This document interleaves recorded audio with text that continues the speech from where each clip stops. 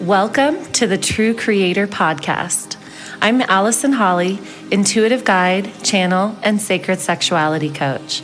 I'm also the author of the book, The Era of the True Creator.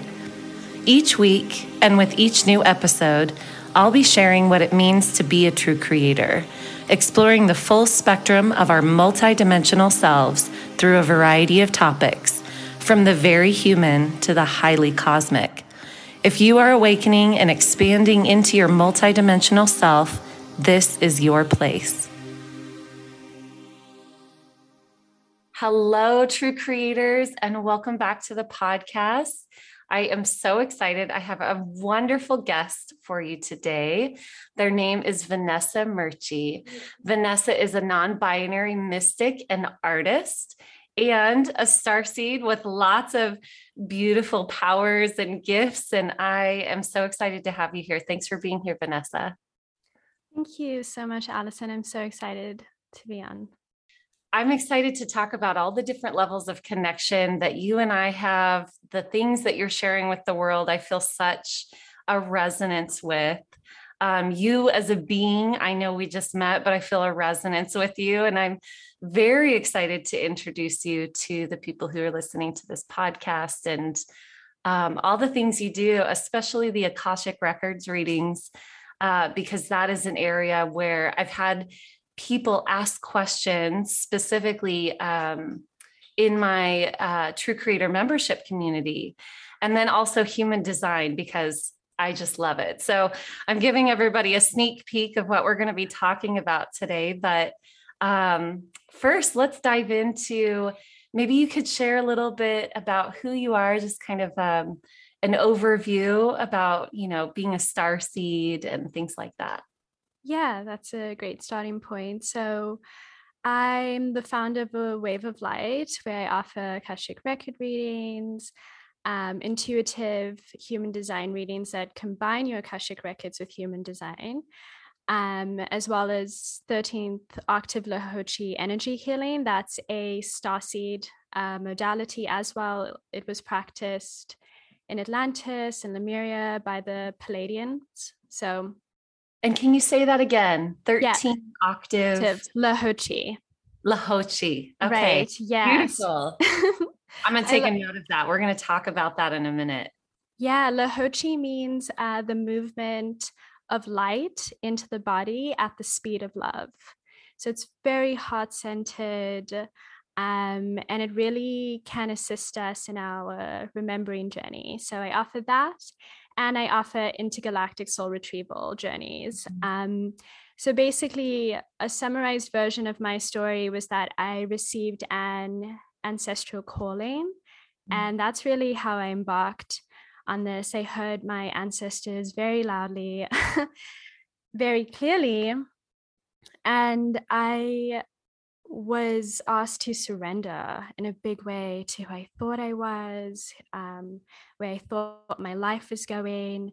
Just to give your listeners context, I'm Australian and Kenyan, and my great-grandmother on my Kenyan side was a medicine woman. So being called into this is a part of my lineage, and I'm very grateful to be able to do this for my ancestors.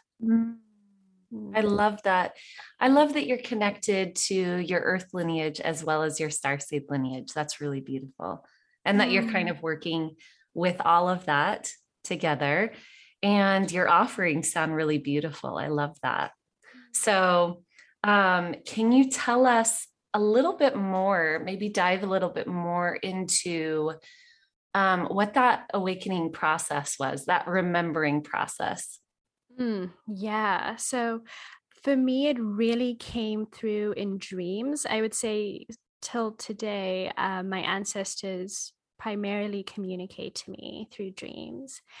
And I began having these dreams that were frightening, that were upsetting to me as well. And I remember I started this practice of journaling, where I knew that there was something that I didn't understand, that I had repressed, that I had pushed aside, that was coming forward. And I essentially began writing every day and saying, I choose to remember. Beautiful. I'm ready. I'm willing now to remember. And shortly after that, I had this experience of the ancestral calling, which really felt like an out-of-body experience where I heard my ancestors saying, this is what you're supposed to do, and this is your path now.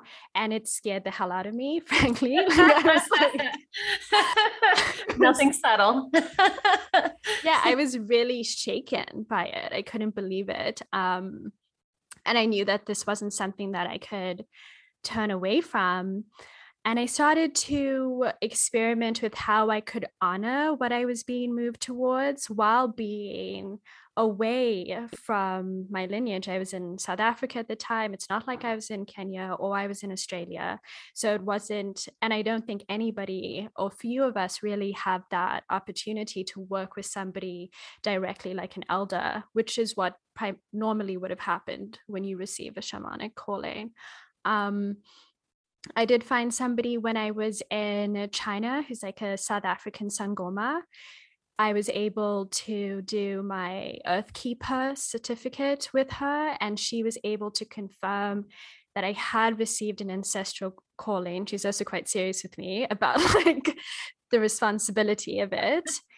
And yes. I was like, okay, well, thank you. I needed to be in touch with an elder like that. And I've been honoring it ever since. And shortly after that, I started to do Reiki. I went through the master training.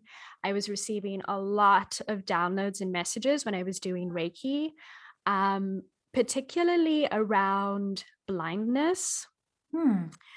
What most people might not know is that like when you receive a shamanic calling, if you don't answer it, you fall prey to like this mysterious illness. And this is across cultures and traditions around the world that really can't be cured with a Western medical system because it's a spiritual ailment, essentially. And when I received my calling, my ancestral calling, they told me if to go back would be to lose my sight. I would go blind. Wow. And I was like, oh my gosh, like this is you have a choice, but do you? Right? And it was just I was like, oh my gosh, okay. And I would have these Reiki sessions where I'd give myself Reiki for like an hour.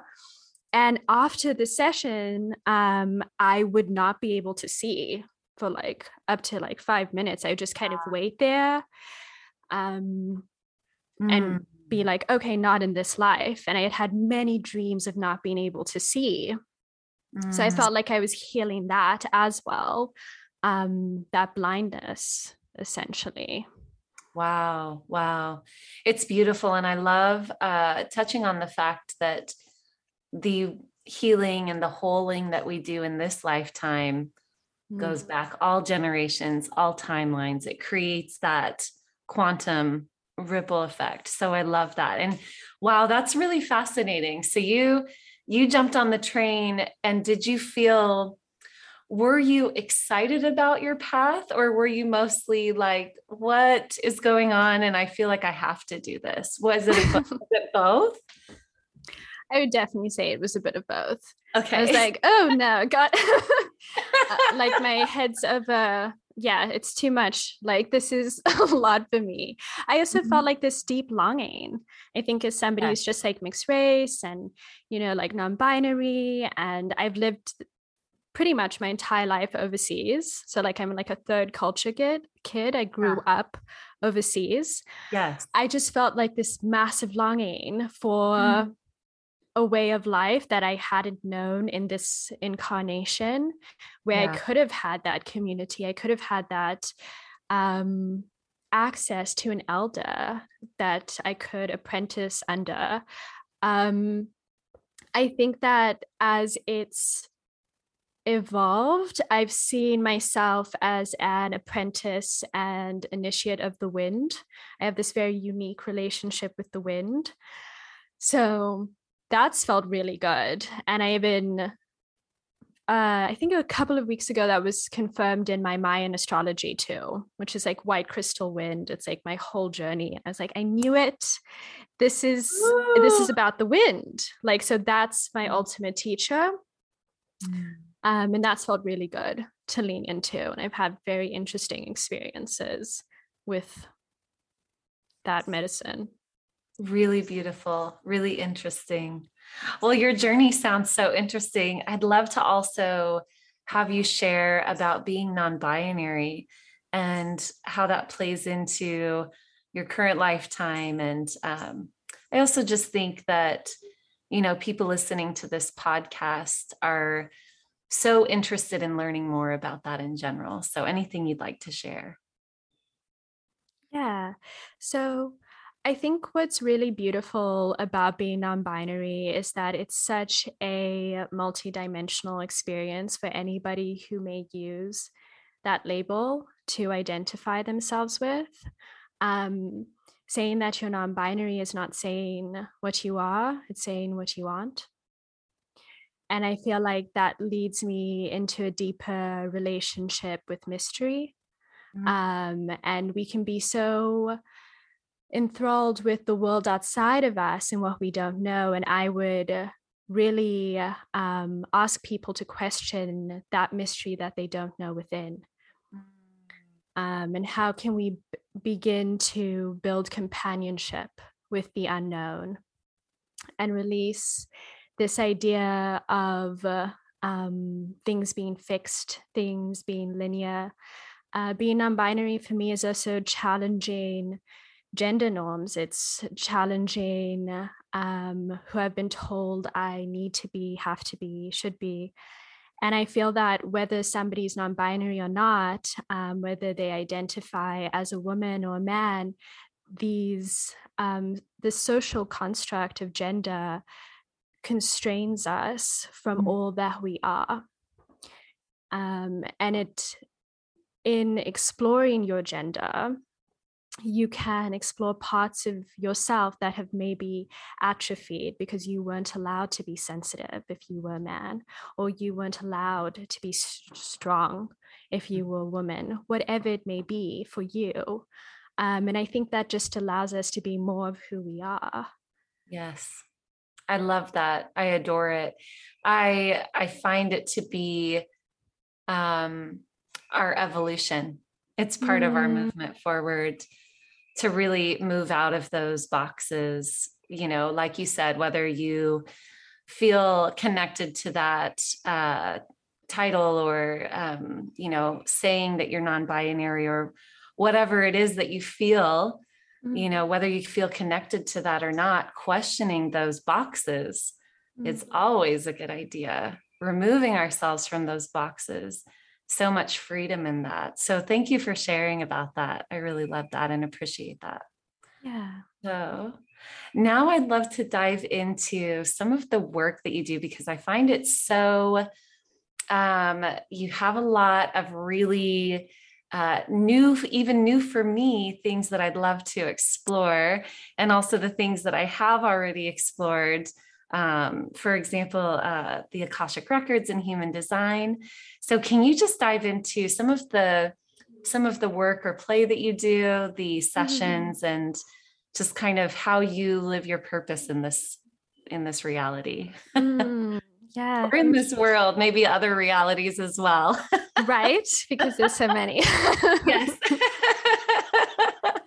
I think for me, I have this appreciation of multiplicity, and multiplicity as oneness instead of this homogenous outlook on life. I think we can fall prey to an illusion of oneness as sameness, and that's really not what it is. Just look to nature and you'll see diversity is a part of our experience here. And I definitely see nature as my mentor in that way. But yeah, I offer, when I'm really working with anybody, I am interested in building a compassionate system of care. I'm exploring what caring for, caring about, and caring with can look like.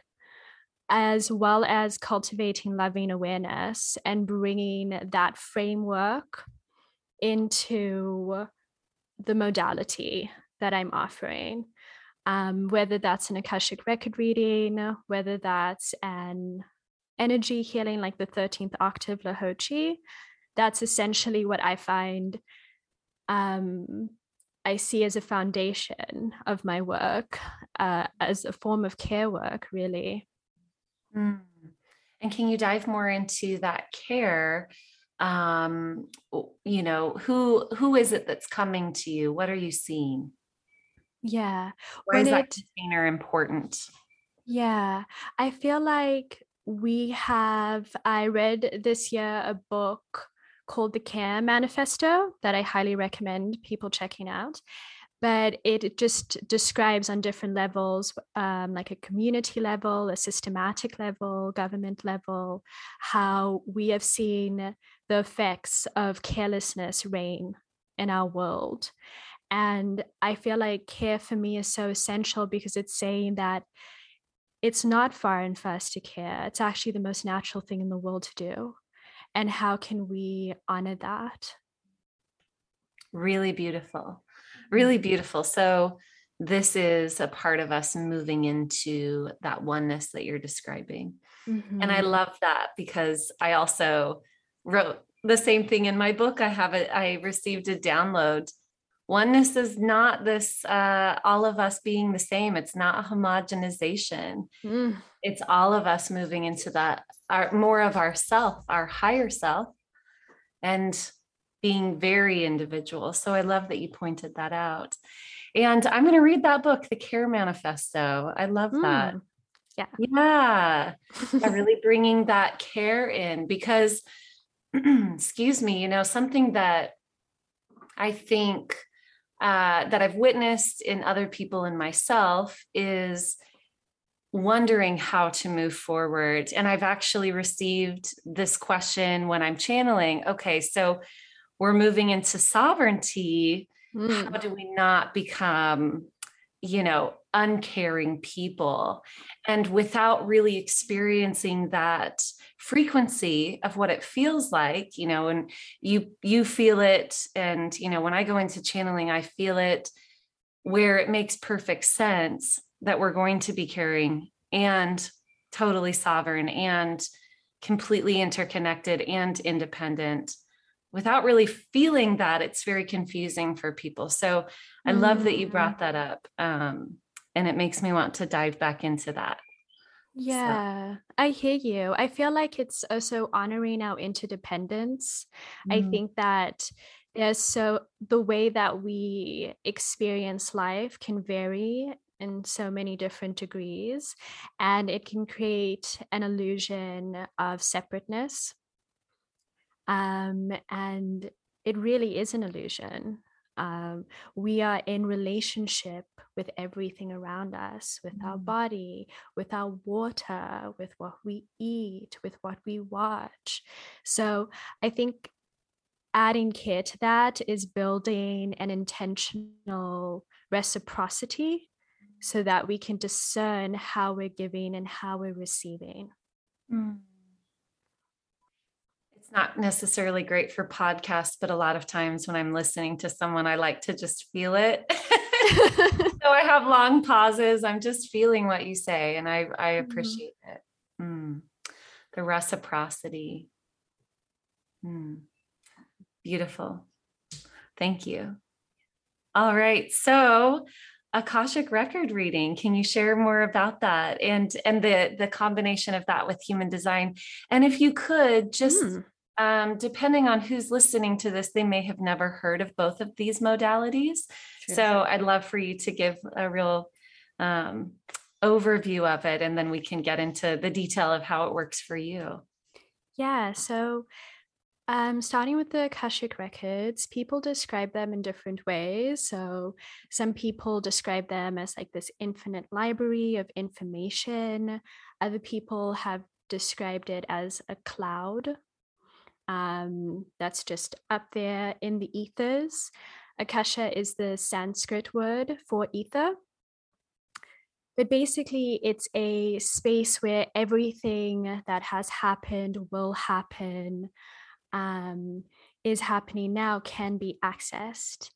And the Akashic records are really beautiful because your record keepers provide you information that you are willing, ready, and able to hear. So they're not here to push you beyond your capacity in any way.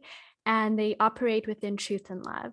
So your Akashic records would only, your keepers, they would only provide you information that would be anchored in truth and in love. So that's just on Akasha. And then with the intuitive human design readings, I'll combine them. And human design, for people who don't know, it's an integration of ancient wisdom practices. So astrology, the Kabbalah, I Ching, the chakra system as well. And it takes all of that and it provides you with your energy type. There's 5 energy types.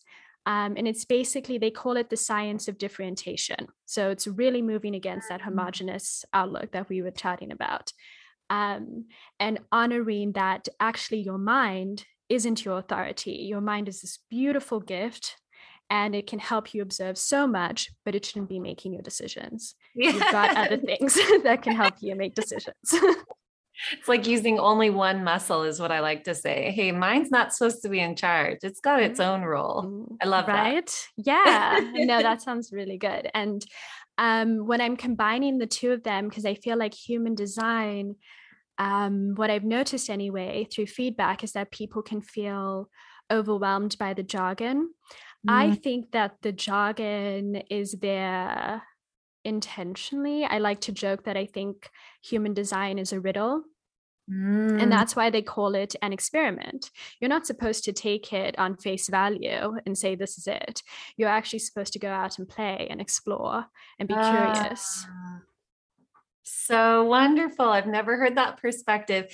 And it makes so much sense because that is the new frontier, is not having things in boxes and really being curious and playful and knowing that, yes, everything's the truth and nothing. Here we go. Where can we go with that? Right. So beautiful. I love that it's described as an experiment. That makes me love that modality even more. Yeah. And I love what you said too, like everything's the truth and nothing, because it makes me think about like thinking holographically, imagining yourself as a hologram, and how does that change your perspective? How does it feel to hold a paradox, to say yes and? So I think that that's really beautiful. And when I'm combining the two of them together, I'm looking at somebody's chart and I'm letting their Akashic record keepers provide information on that. People, when they start human design, they speak about the deconditioning journey, which is actually like 7 years, because that's how long it takes for most of the cells in your body to be replaced. And to assist people in their deconditioning journey, I'm looking at their divine blueprint with their record keepers and providing information in a way that would really resonate with their soul beyond the jargon of human design, to understand, why would you come in with a blueprint like this? What do they want to let you know about your strategy and authority? Any resistance or interferences that are coming up? Are they past lives? Are they subliminal programs? How can you release that? So yeah, that's how I'm combining the two of them together. I love that. So what it sounds like to me is almost that you're a translator of multiple different systems to help someone understand why something is happening right now and how they can move through it in accordance with what their blueprint, what their design is. That is so eloquently said. Absolutely. Yeah. Oh, I'm patting myself on the back. You can't see. Yeah, I really feel that translation that you provide. All of that being said, what joy do you find in this? What is your favorite aspect of what you're currently doing, and what are you transitioning into more of, or anything like that? Kind of How is this flowing with your life right now? I love that question. So I feel like the joy that it brings me, when you asked me that, what came forward was a vision I received of a version of myself as this mer person, and they led me underwater. And I went underwater, and when I came back up, I had a garment of keys. Mm, And I was told that these weren't my keys. So I feel like the joy that I have is to give something to someone, that will unlock what I will never know. mm, Um, and to feel that tenderness that it opens up within myself of what I have yet to know about myself and like my life, and just how much it can evolve, and shapeshift mhm. depending on the location that I'm in, because I travel quite a bit. Um, and I would say that I'm excited. So, just to give for anybody who does have context on like human design, I'm a manifester. Yes. So, I'm excited in terms of the future, because I think about the eternal now a lot, and that's the past, the present, and the future existing simultaneously. I've been doing a lot of meditations where I've been embracing my future self and integrating them into me as I am Mm, now. And I'm excited for that version of me to integrate in ways beyond my imagination so that I can feel even more connected, locate the connectors between me, places, and people that I previously haven't known. mm. Really, really beautiful. I love that. I love how you live in the mystery, you live in the curiosity. I can really hear that in everything you say. So beautiful, and the openness that that comes with. And I want to point that out because I feel a lot of people, it's hard to let go of the idea of control. It's hard to let go and to feel into that openness. It feels like a free fall for some people.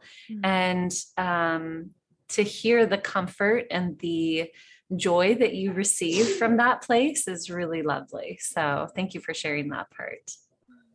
Yeah, thank you for reflecting that back to me as well. Mm. Well, I love that because as you being a manifester and me being a projector, there's this really perfect synergy in human design. So I was excited to hear that. I was like, "Woo, yay! Love that." And I Right? told you I have another friend who I collaborate with a lot. Her name's Helia, and she's also a manifester. Mm. And just knowing how well that works. So I was excited to talk to you about that.